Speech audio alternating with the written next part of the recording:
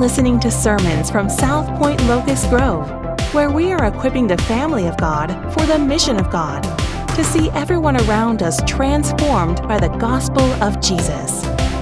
For more information, please visit southpoint.org.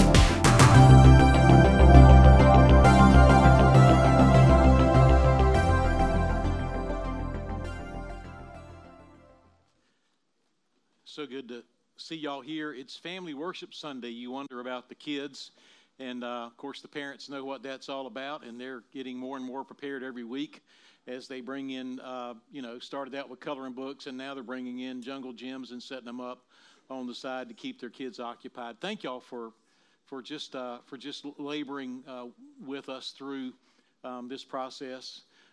We've got several guests here today. I'm so honored that y'all would come to be with us, and it's so fun to just sit on the sidelines and watch y'all worship and sing and listen to you sing, and just the beauty of that in this time together. But thank you for getting up and coming this morning to be here.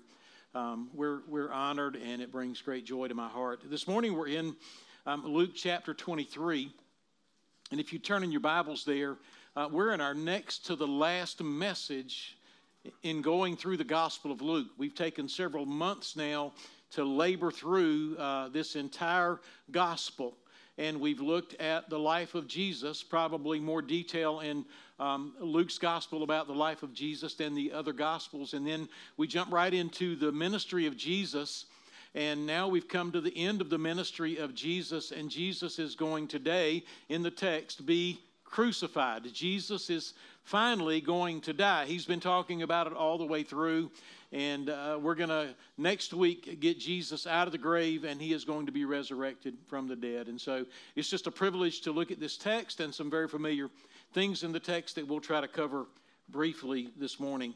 The first section I want you to see in Luke 23, and we're going to begin reading in verse number 26, is this, and I want to just give you a title to it. I want to read it and then give you some details from the section that I'm going to read. The first section, verses 26 to 31, is this. This would be the title for it. Judgment is coming, and we need to repent.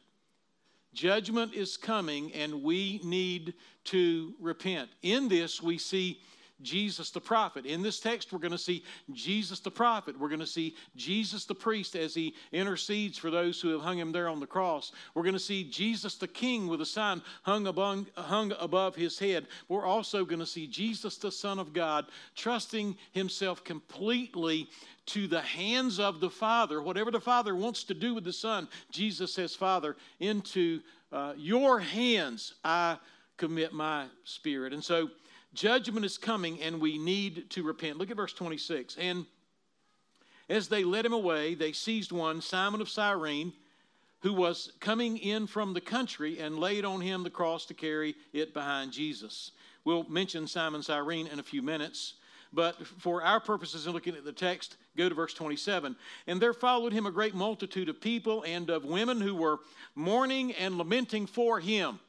You got to get that. They're mourning, they're crying, they're lamenting for what Jesus is going through. But while Jesus is on his way to the cross, after he's been beaten, he's shredded, he's bruised, he's unrecognizable, blood, dried, fresh blood, on and on we could go with all that he has experienced. Verse 28, but turning to them, Jesus said, Daughters of Jerusalem, do not weep for me, but weep for yourselves and for your children.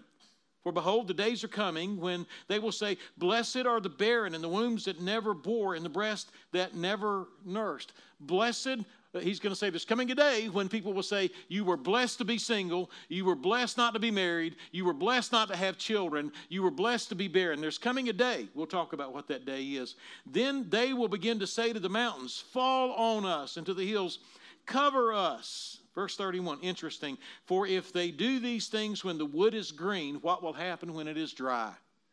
What in the world's going on here? Bottom line is this. Jesus is saying judgment is coming and we need to repent. We see this group of followers that have pity on Jesus, and Jesus stops them. Verse 27, we see their pity, but beginning in verse number 28, we see Jesus' prophecy, and Jesus said, Don't weep for me.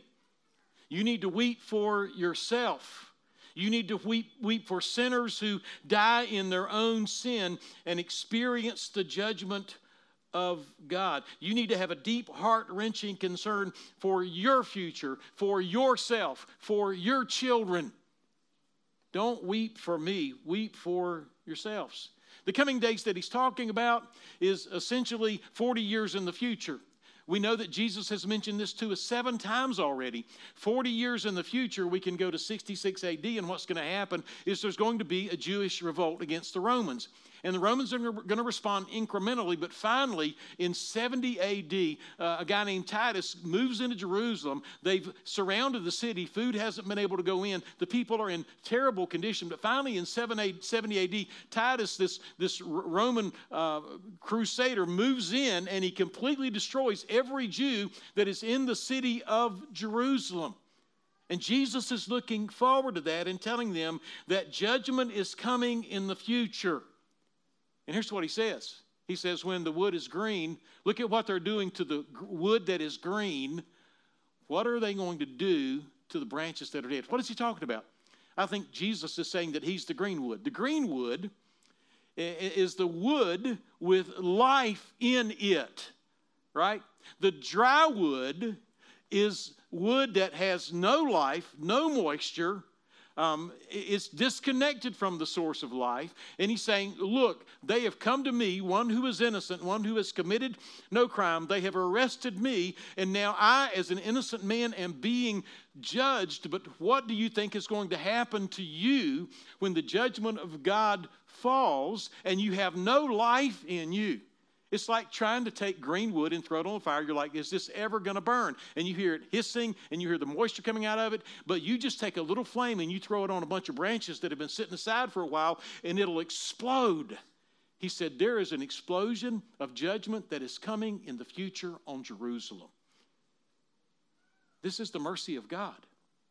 You say, hey, I don't like to hear about judgment. I don't like to hear negativity. I want to hear how good we are and how well things are going. And I just want to hear good things. Jesus is not telling them good things. Jesus is saying, I now am being judged, but don't weep for me, because the judgment of God is going to fall on Jerusalem in the future, and it is going to be terrible, and it is going to be unbearable. So repent. That's what he's calling them to. Acts chapter 2 and verse number 38, repent. When they find out Jesus Christ has risen from the dead, what do? Repent. Repent. Turn from your sin. One writer said this. He said, Jesus wants us to know enough about God's wrath to seek his mercy. We don't want to hear about wrath. We don't want to believe in a wrathful God. We don't want to believe in a God who judges sin. Here's what he's saying. You are in sin. Judgment is coming. Repent now. It is the voice of grace, the message of grace, the message of love that would say to you and me, repent now and cry out for revival and cry out for renewal. And he applies it specifically to the city of Jerusalem and to the Jewish people. I would say that the same could be said of the time and the land that we live in. And nobody wants to hear it. They'll walk out saying you're a nationalist or whatever. But folks, we are a sinful people. And if you look at human history, here's what we know about human history.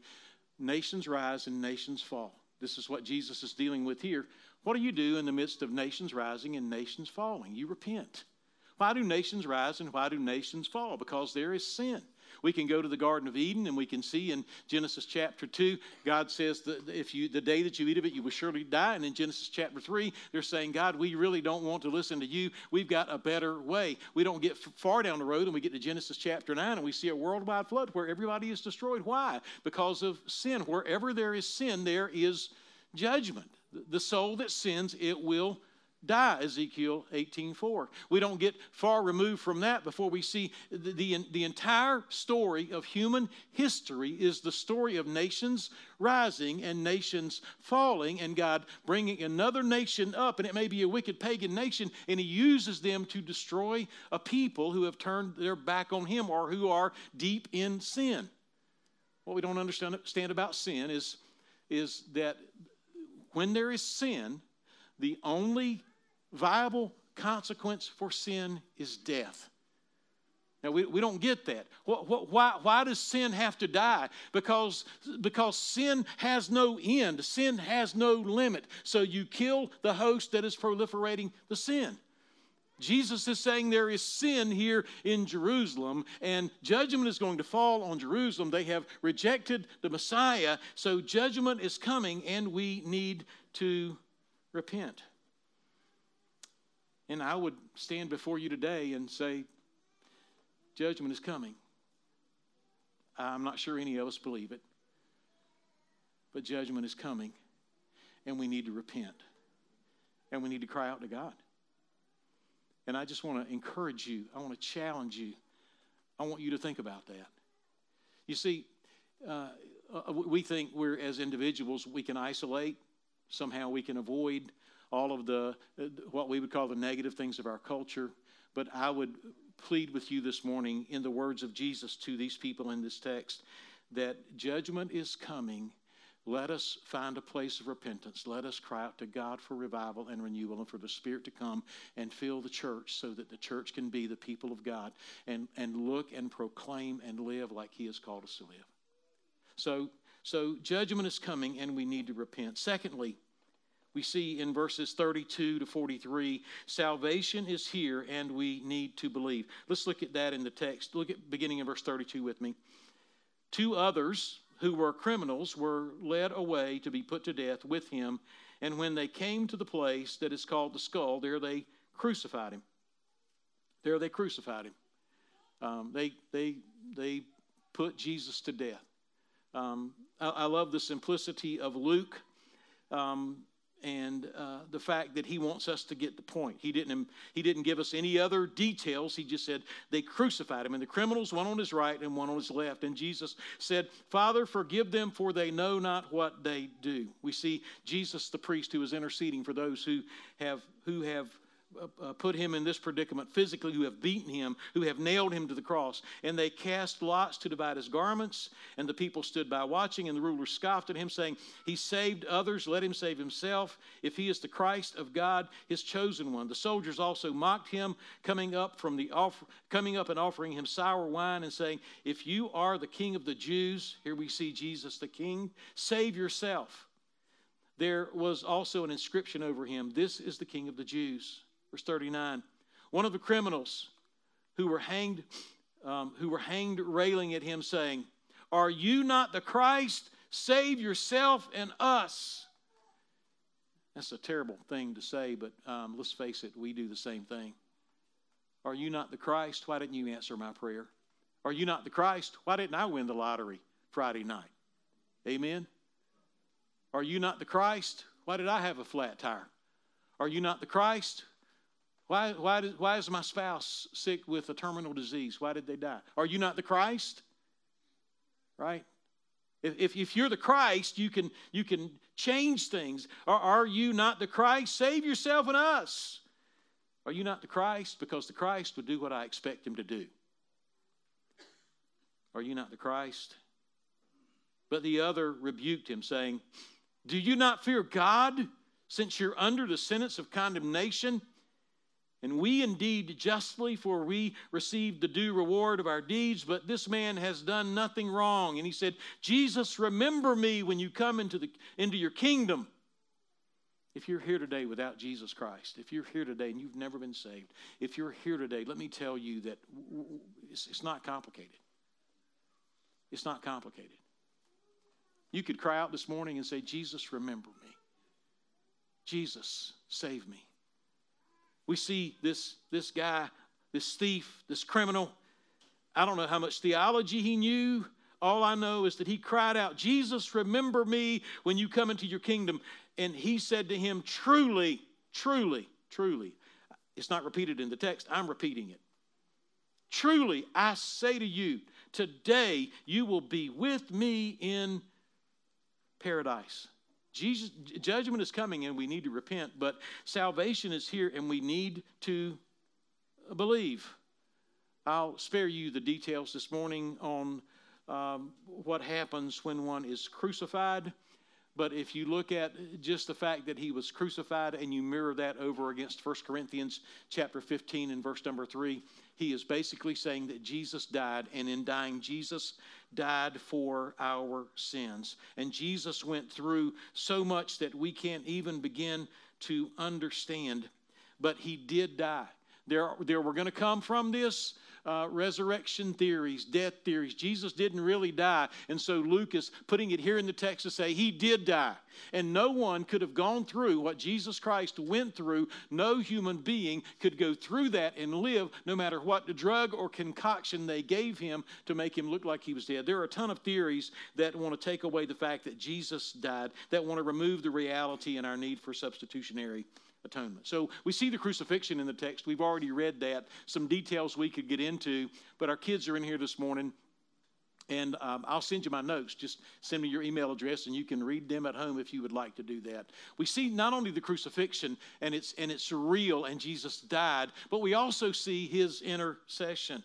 We see Jesus and his compassion. He says, forgive them. I stand in their place and pay for their sin so that I can legitimately request their forgiveness. This is so unlike anything that I would do. In agonizing, unbearable, unimaginable pain, Jesus cries out to the Father on behalf of those who inflicted his pain on him.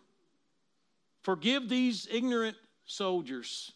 Evidently, it made a tremendous impression on the centurion, because he in verse 47 said that Jesus is completely innocent, and he worshiped him.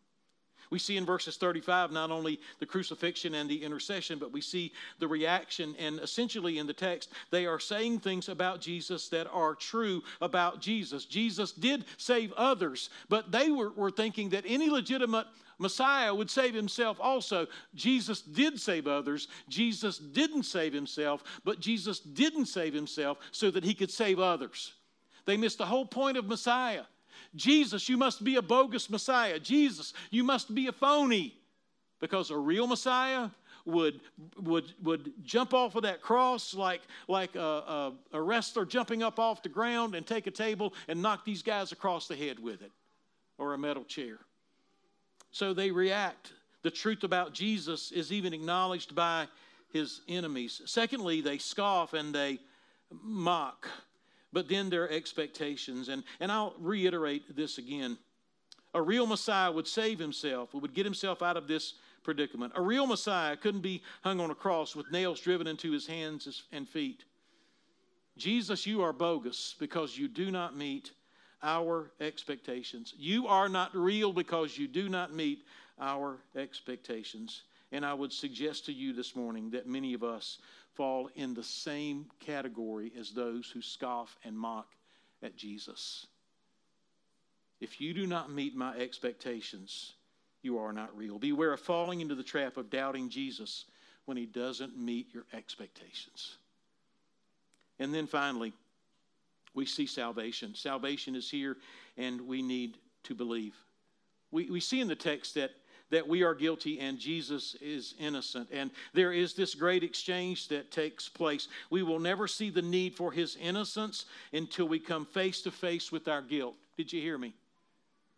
The reason we've got to stand up and say that we are sinners and that judgment is coming, if there is no sin and there is no judgment and everybody's okay and all you want to hear is good stuff, then you'll never hear the gospel. You don't need the gospel.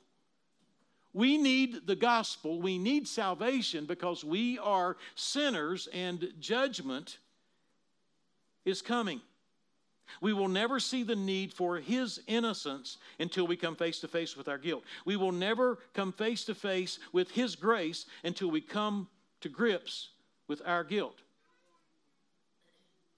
Most of us, when we're told we're wrong, most of us, when we're told we're sinners, most of us, when somebody rebukes us or tells us judgment is coming, most of us run quickly to self-justification. And we have to lay that aside. Self-justification is as old as sin. It goes as far back as Eden. It's at the very beginning of the Bible. What we have to come to grips with is death is justice for us. That's what the thief on the cross is saying. That I'm going to die, and you're going to die, oh brother thief over there. We are dying justly, but this man is innocent. He is not guilty. We are guilty. So we see the fact that we are guilty in salvation. But then we move from that to the believer and the unbeliever, to the God-fearer and the fool. And listen to this guy. I want you to listen to what he's saying as he hangs there on the cross and has this conversation with Jesus. Listen to this. He hopes in and for a kingdom that he has never seen. He hopes in and for a kingdom that he's never seen. He believes in a king whose crown is not gold but thorns, whose royal robe is nakedness and shame, whose glory is a body beaten, bruised, and shredded, whose royal court is filled with detractors, critics, and blasphemers, who is unpopular, who has been subdued by his enemies and fixing to die. Did you hear that? Please listen. If you're going to believe in Jesus, now is the time. Now is the time. The Jesus that is hanging there with thorns pressed into his brow, with nails driven into his hands, the Jesus that is hanging there completely nude and shamed and mocked at and scoffed. If you're going to believe in Jesus, now is the time to believe in the suffering Jesus, in this place while he is on the cross, in his humiliation. I would call on you to believe in this same Jesus that this thief on the cross believed in. Trust in this same Jesus that hangs on the cross because of your sin and loves you like you have never been loved. Trust this Jesus who is putting his love on display through the sacrifice of his life for you and for me. The thief on the cross believed in this Jesus. But I want you to think about how Jesus responded to him. When he said, "Remember me," think about this. This is salvation. Truly, without a doubt. Truly, certainly. Take this to the bank. This is a sure bet. There is no chance of this not happening. Truly, today, immediately, right now, there is no holding tank. There is no waiting period. Truly, today, you will be with me. You're not going to a great place. You're not going to a vacation island. You're going to be in the presence of Jesus Christ. What is he talking about? He's saying, truly, today, right now, you will be in relationship and fellowship with me. That is salvation. Truly, today, you will be in paradise. Truly, today, you will experience all of the beauty that is intended to be experienced by everyone who has ever been created through relationship with Christ and Christ alone. What your heart longs for and what you were created to experience is found in Christ alone. Call upon him today, and he would say to you, truly, today you will be with me. I will come and live and dwell in you in paradise. A hopeless criminal in a spur-of-the-moment encounter with the suffering Savior, who probably didn't know an ounce of theology, was fully convinced that Jesus was who he said he was, and that criminal was changed in a second on his deathbed for all eternity. So salvation is here, and we need to believe. Salvation also came not only to this guy, but we go back to Simon of Cyrene in verse 26. You see, if you go to Mark chapter 15, you realize there is this guy Simon of Cyrene, and he has two sons, Alexander and Rufus. But if you also go to Romans chapter 16 and verse number 13, you also see the same mention of these people. In other words, Simon of Cyrene and Alexander and Rufus were prominent contributors to the early church, because when Simon of Cyrene obviously picked up that cross and saw Jesus, he believed in him, and that impacted his life, and not only his life but the life of his family. It takes us back to where Jesus is saying, don't weep for me, but weep for yourself and weep for your children. And here Simon is seeing the fruit of the gospel take root in his family and his involvement in the early church. Judgment is coming, and we need to repent. Salvation is here, and we need to believe. And then finally, verses 44 to 56, Jesus is dead, but not for long. Jesus is dead, but not for long. Verse 44, it was about the 6th hour, and there was darkness over the whole land until the 9th hour, so from noon until 3 p.m. It was completely dark, while the sun's light fell, and the curtain of the temple was torn in two.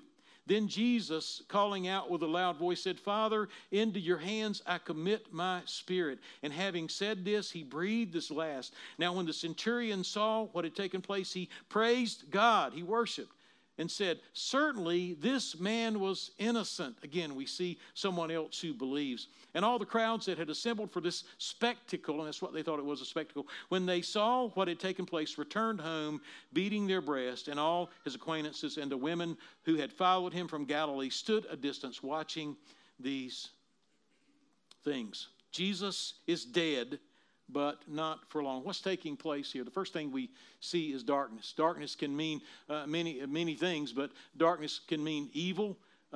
Darkness can also mean sorrow, but in this text, darkness means judgment. This was a day of judgment.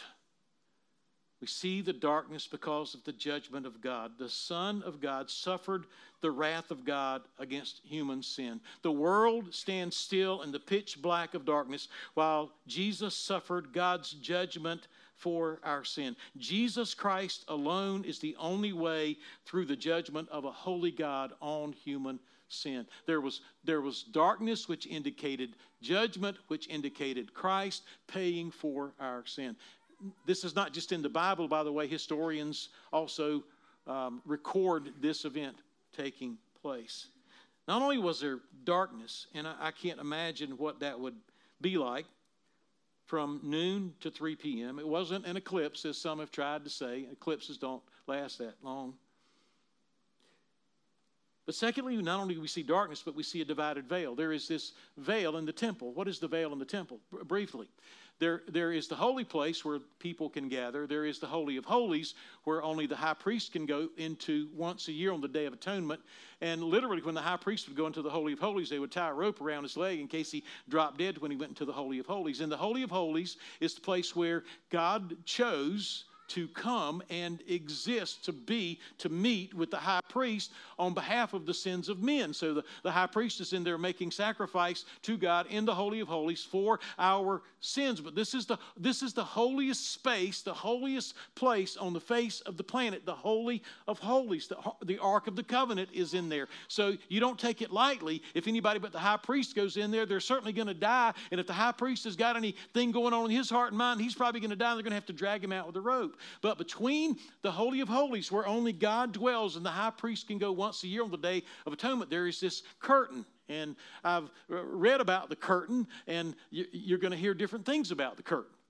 But let me tell you what my research has brought forth in my mind about this curtain. This curtain, some would say it's 30 by 30, 30 feet by 30 feet. Some would say it's 90 feet tall. Some would say it's 60 feet tall. But it's this fabric, this woven together. It was said that it would take 300 men to manipulate this curtain because of its massive size and weight, because the fabric is woven together in these beautiful colors so intricately and so tight. And some would say that this curtain was 4 inches thick, and some would say that it's the thickness of a human hand, which would be 1 inch thick. Any way you look at it, this curtain is a massive curtain.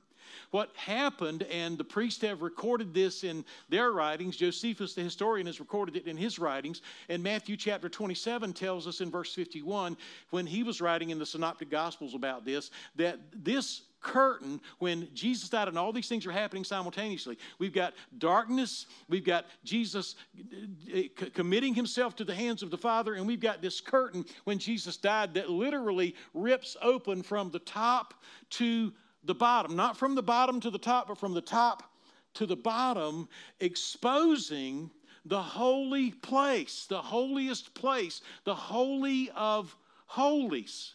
What in the world is going on with that? Now, the fact of the matter is a human being couldn't have done that. You couldn't take machetes to that and do that because of its height, because of its width, because of its weight, because of its thickness. There is no human being that could have done that. It was God who brought the darkness, and it was God who split the veil wide open. What in the world is going? Why was the veil separated?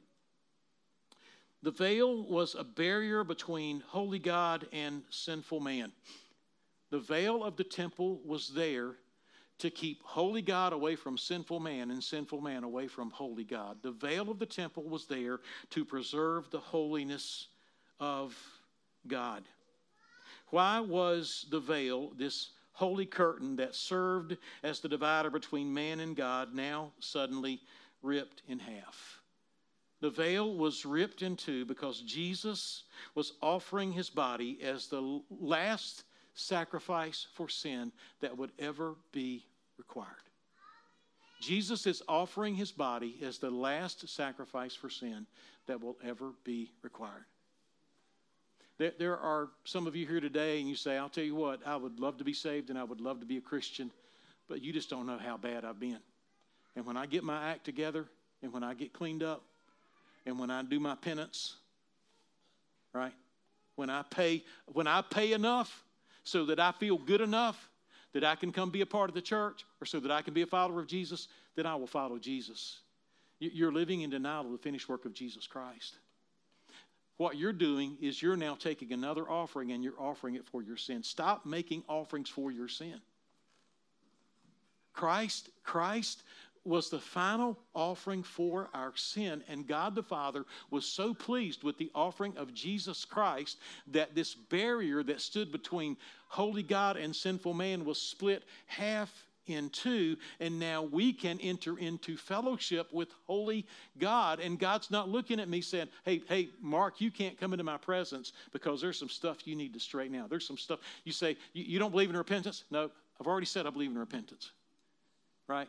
Are you telling me it's okay if I just stay in my sin and live in it? No, I'm not telling you that. I'm telling you that Jesus Christ loves you so much that your sin debt has been paid in full.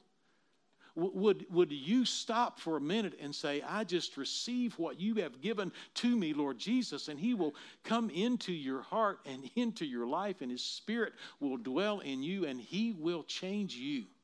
He will change you. It's not about penance. It's not about you paying for your sin, and it's not about somebody else trying to make you pay for your sin. Jesus has paid for your sin. The veil was rent in two because Jesus was offering his body as the last sacrifice for sin that would ever be required. This is the end of the Old Testament sacrificial system. And by the way, this is the end of every system that required a human or institutional mediator.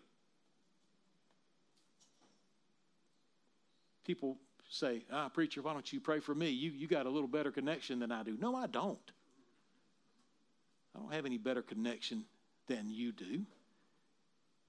I'm not standing inside the veil and you're outside the veil and you're sending me a text message while I'm inside the veil. The veil of the temple has been split completely in half. And when you rest in the finished work of Christ, the Father says, come boldly to the throne of grace. Come on in. Come close to me. And may I be so bold as to say, come in to this holy place where the Father is and act like you belong there. That doesn't mean be arrogant. That means be profoundly grateful. Act like you belong there because of what Christ has done. The way is open to God through Christ alone. So we see two things. We see a termination. The temple is no longer the meeting place between God and man. A building is no longer the meeting place between God and man. Somebody will say, hey, you need to take that hat off in the sanctuary, right? You don't need to go up on the platform. Now stay away from the instruments, okay? But there's nothing holy about this room. There's nothing holy about this platform. You are the temple, right? This is not the temple. You are the temple. And so there is this termination. The temple is no longer the meeting place. We can walk right into the presence of God right now. not only is that, but it is an inauguration. Hebrews 10:19-22 speaks of that inauguration. And it's no longer one time per year with a singular priest going before God on behalf of our sin, but now we have perpetual access to the one who has paid our sin debt, and it is done. The one who was despised and rejected, one writer said, by men has caused us to be welcomed and received by God. Is through Christ and Christ alone. And then we see Jesus, we move, we've got this darkness, and we've got the veil of the temple rent in two, and now we see Jesus, the Son of God. And if you'll look at Jesus and what he's saying, then Jesus calling out with a loud voice, he had some strength left in him, right? He gave up his life. It wasn't taken from him. He laid down his life. It wasn't forced out of his grip. But here we see Jesus Christ, the Son of God. And we go back to the Garden of Gethsemane, where Jesus has prayed in the Garden of Gethsemane. And what is he praying? He's saying, Lord, if it's possible, let this cup pass from me, but not my will, but your will be done. And the suffering that Jesus Christ, the Son of God, is experiencing is at the hands of the Father. This is the will of the Father, for the Son to suffer so grievously in payment for sin. But yet, Jesus didn't say in the middle of his suffering, I don't trust you anymore, Father. I don't want to go through that. I don't trust you anymore. My youngest son was in Dallas a couple of days and at his in-laws, and I'm sure he loves his in-laws about as much as I love mine. Amen. And last night he was getting on a plane, and I'm looking at this text, and I always have these crazy thoughts. Does anybody else have crazy thoughts? I'm like, I don't want anything to happen. And then I found out he was flying on Frontier Airlines, and I'm like, does anything good happen on Frontier Airlines? Are they going to make it? And the question then comes, can you trust me?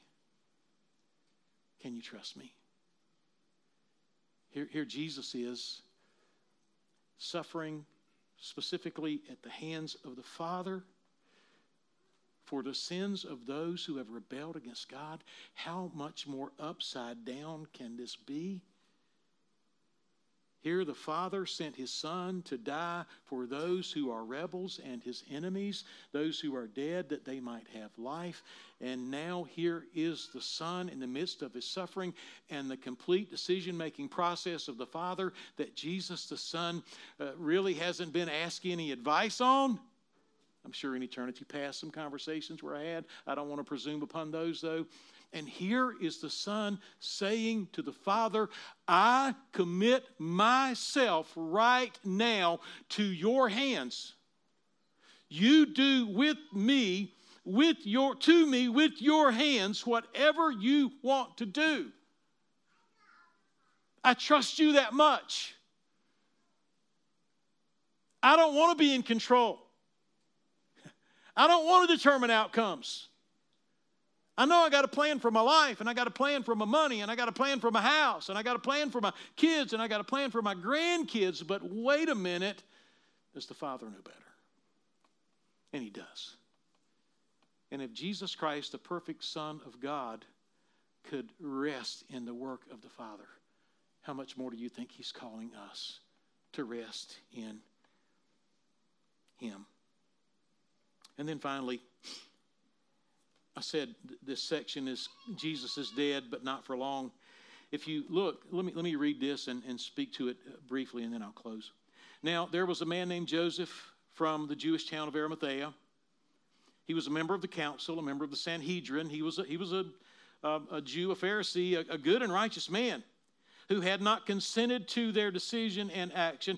I don't know if Joseph of Arimathea, when the Sanhedrin voted, when they decided Jesus was public enemy number one, and they were going to take him to Pilate, and they wanted Jesus dead. I don't know if Joseph of Arimathea voted against it, or if he just wasn't there, but he obviously didn't consent, and he was looking for the kingdom of God. Obviously, he had some connections. This man went to Pilate and asked for the body of Jesus. Pilate, by the way, would not have given the body to Joseph of Arimathea had Jesus Christ not been dead. Certified dead. Would not have happened. Again, this is all in the text of Scripture so that we can be certain that not only did Jesus die, but Jesus had to die, and our sin debt was paid in full through the death of Christ and Christ alone, and we can stop trying to pay for our sin and accept the fact that Jesus paid for our sin. And we need to stop trying to make those who have sinned against us pay for their sin as well. Jesus paid for that sin too. Verse 52, this man went to Pilate and asked for the body of Jesus. Then he took it down and wrapped it in a linen shroud and laid it in a tomb and cut a tomb cut in stone where no one had ever been laid. It was the day of preparation and the Sabbath was beginning. What's happening here? Jesus was dead. And they didn't, and they loved him and they wanted to honor him, but they really weren't expecting him to come back to life. You see, there's something about resurrection that we don't understand until we experience it. There's something about the Spirit coming and living in us that we don't understand until we experience it. There's something about being crucified with the Christ. Nevertheless, I live, yet not I, but Christ lives in me. There's something about Jesus who says, I am the resurrection and the life. He that believeth in me, though he were dead, yet shall he live. I wonder how many of us experienced that resurrection life. They really weren't expecting Jesus to come back to life. They were trying to give him a good burial. Okay? Verse 55, the women who had come with him from Galilee followed and saw the tomb and how his body was laid, and they returned and prepared spices and ointments. If you're expecting somebody to rise up from the dead 3 days later, you're not going to get a bunch of spices and ointments. They're not expecting Jesus to be resurrected from the dead. Although Jesus told them over and over again, I'm going to suffer at the hands, I'm going to be killed, and I'm going to rise on the third day. They were not expecting Jesus Christ. By the third day, you need the spices. You're going to be stinking pretty bad. And that's what they were expecting. But the text ends, on the Sabbath day, they rested according to the commandment. I love verse 24, chapter 24, verse 1. But on the first day of the week. You see, Jesus is dead, but not for long. And next week, he's coming out of the grave. He is alive. You say, what would you like for us to take home? Well, I'd like for you to take these three things home with you. Number one, judgment is coming, and we need to repent. I would hope, ladies and gentlemen, that we would be a repentant people. I would hope that we would repent. I'm not telling you to do penance. I'm asking you to repent. I'm asking you to search your heart. I'm asking you to look at your sin. I'm asking you to look at you and me both, to look at our apathy, to look at our complacency, to look at our love for the world, to look at how little we think about Jesus Christ coming back, to look at how little we see the decay that's happening all around us, to look with sort of a jaded spirit and a lack of concern because somehow we think that because we've got credit cards and a bank account, when judgment falls, we're going to be okay, and we're not. So I would call on you this morning and say judgment is coming and we need to repent. And if you're here without Christ, judgment is coming and you are going to stand before a holy God and pay for your sin yourself if you don't accept the payment that Christ has made for your sin. Judgment is coming. We need to repent. Secondly, salvation is here. We need to believe. Would you come to Christ? Because when you come to Christ, Jesus Christ would say to you truly, today, you will be with me. You will be with me. I want you with me. Jesus Christ, the Son of God, the creator of the world, the one who holds all things together, the King of kings and Lord of lords, the central focal point of all of human history, says, hey, I want you with me. I want you. I want you. Salvation is here. We need to believe. And finally, Jesus is dead, but not for long. Repent. Judgment is coming. Cry out for mercy. Pray for revival. Secondly, believe. Everybody in the text just believed. Started out with a believer, Simon of Cyrene. We see the thief on the cross. He believes. We see the centurion who is over the men that are torturing Jesus. He believes. We see Joseph of Arimathea, the member of the Sanhedrin. He believes. We see these women who are following at a distance. They believe in Jesus, and your name needs to be added to the list. I would beg you this morning to believe and experience all of the radical transformation that goes along with it. Thirdly, I would say repent, believe, and relate. Relate without ritual. It's unbelievable how ritualistic we find ourselves so very often. How superstitious our faith is. Relate without ritual. Relate without superstition. Relate without guessing. Relate without penance. Relate without doubt. Relate without fear. Why? Because the veil of the temple has been ripped in two. And because of the work of Jesus Christ, we've been welcomed into His presence. That's just it. There is no ritual. You don't need any ritual. Don't believe these folks that are telling you to go through a ritual. I want a ritual. I do. I want a ritual. I want superstition. You say, why? Because I have some leverage in that. And if I can get my ritual right, and if I can get my superstition right, and if I can get my pre-manufactured prayer right, then God is obligated to give me what I want. I need that. It's a lie. It's a lie.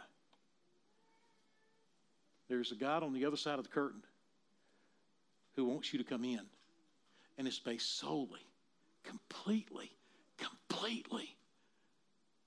on what Jesus has done.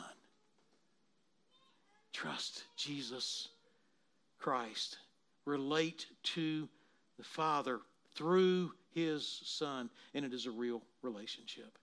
And then finally, live. You know, if we are not living and experiencing the resurrected life, when we believe in Christ, when we rest in Christ, we experience newness of life. Old things are passed away. We have a new nature. We have a new heart. When we experience newness of life, we begin to experience resurrected life here, but ultimately we will experience resurrected life when we go and spend eternity with Jesus Christ. One of the most beautiful places in all the world ought to be the gathered saints who have flowing out of them the resurrection life of Jesus Christ. It should be the most contagious, the most beautiful, the most powerful, the most peaceful place on the face of the planet, because we have resurrection life. And so I want to challenge you.